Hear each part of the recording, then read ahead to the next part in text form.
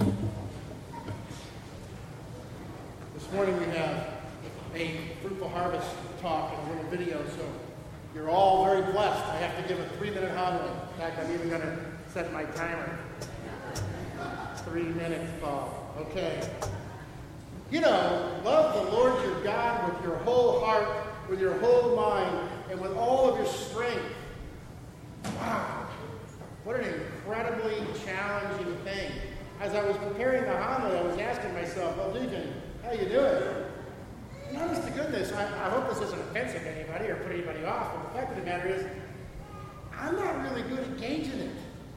You know, the one thing about God is he's everywhere, and I can't touch him except I can consume him at the Eucharist, but I mean, I can't sit down and have a physical conversation with God, and touch him like I can. So let's just go right down the list very quickly. Love your Lord God with your whole heart. Well, what do I know about that? Well, I know that I love my wife. I'm a deacon, by the way, no panic. I love my wife greatly, and I love my children greatly. I love them. And there's something that about that covenant of marriage and the birthing of children of your own that is impossible to describe to those who haven't experienced it, but the bottom line is you do anything for them. And the love is natural and immediate and significant. And love the Lord your God. You know, I think loving God, do I love him like that? I don't know. Love the Lord your God with your whole mind. Well, intellectually, I understand who God is, and I've been growing in holiness, trying. I've been growing in understanding and knowledge. But at the same time, it's tough to really know if this is the number one commandment that I'm actually doing it. I certainly can have a relationship with my children and the immediate relationships in my family with my wife. That's something that I can really grab hold of. But the honest-to-goodness truth is, it's very hard to know that I'm actually accomplishing. And to love the Lord your God with your entire strength. Well, to me that sounds like effort. How hard am I trying? Now this is a little bit more on me, and I feel a little bit more comfortable. How much am I really trying? You know, in my covenant with my immediate relationships, I'm absolutely dedicated to my wife and to our marriage covenant. I can measure it. And with my children, I can measure it. But am I doing it for God?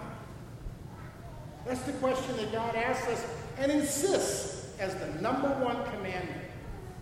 So there's a really quick answer to this dilemma. If you're like me and you wonder if you're qualified, how are you doing?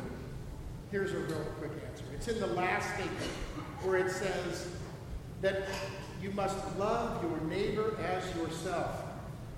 Whoop, that's 3 minutes. You must love your neighbor as yourself. Think about that. There's the measuring stick. There's how we actually do it. By how we treat others.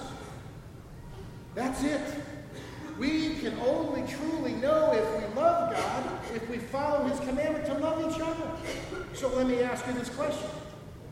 Would you please go home? Would you please ask yourselves the question, how well are you responding to your neighbor? How well am I responding to my neighbor? Am I taking care of the poor? Am I helping the disadvantaged? Am I standing up and helping God's church? Am I making a difference with all that I have as a person and all that I own materially? Am I taking care of his kingdom? These are questions we can simply ask ourselves. This is the measurement. So let's go. Not now, we've got to finish Mass. So let's go home and let's ask ourselves, how are we doing? Are we treating each other well? That's how we'll know that God continue to bless you.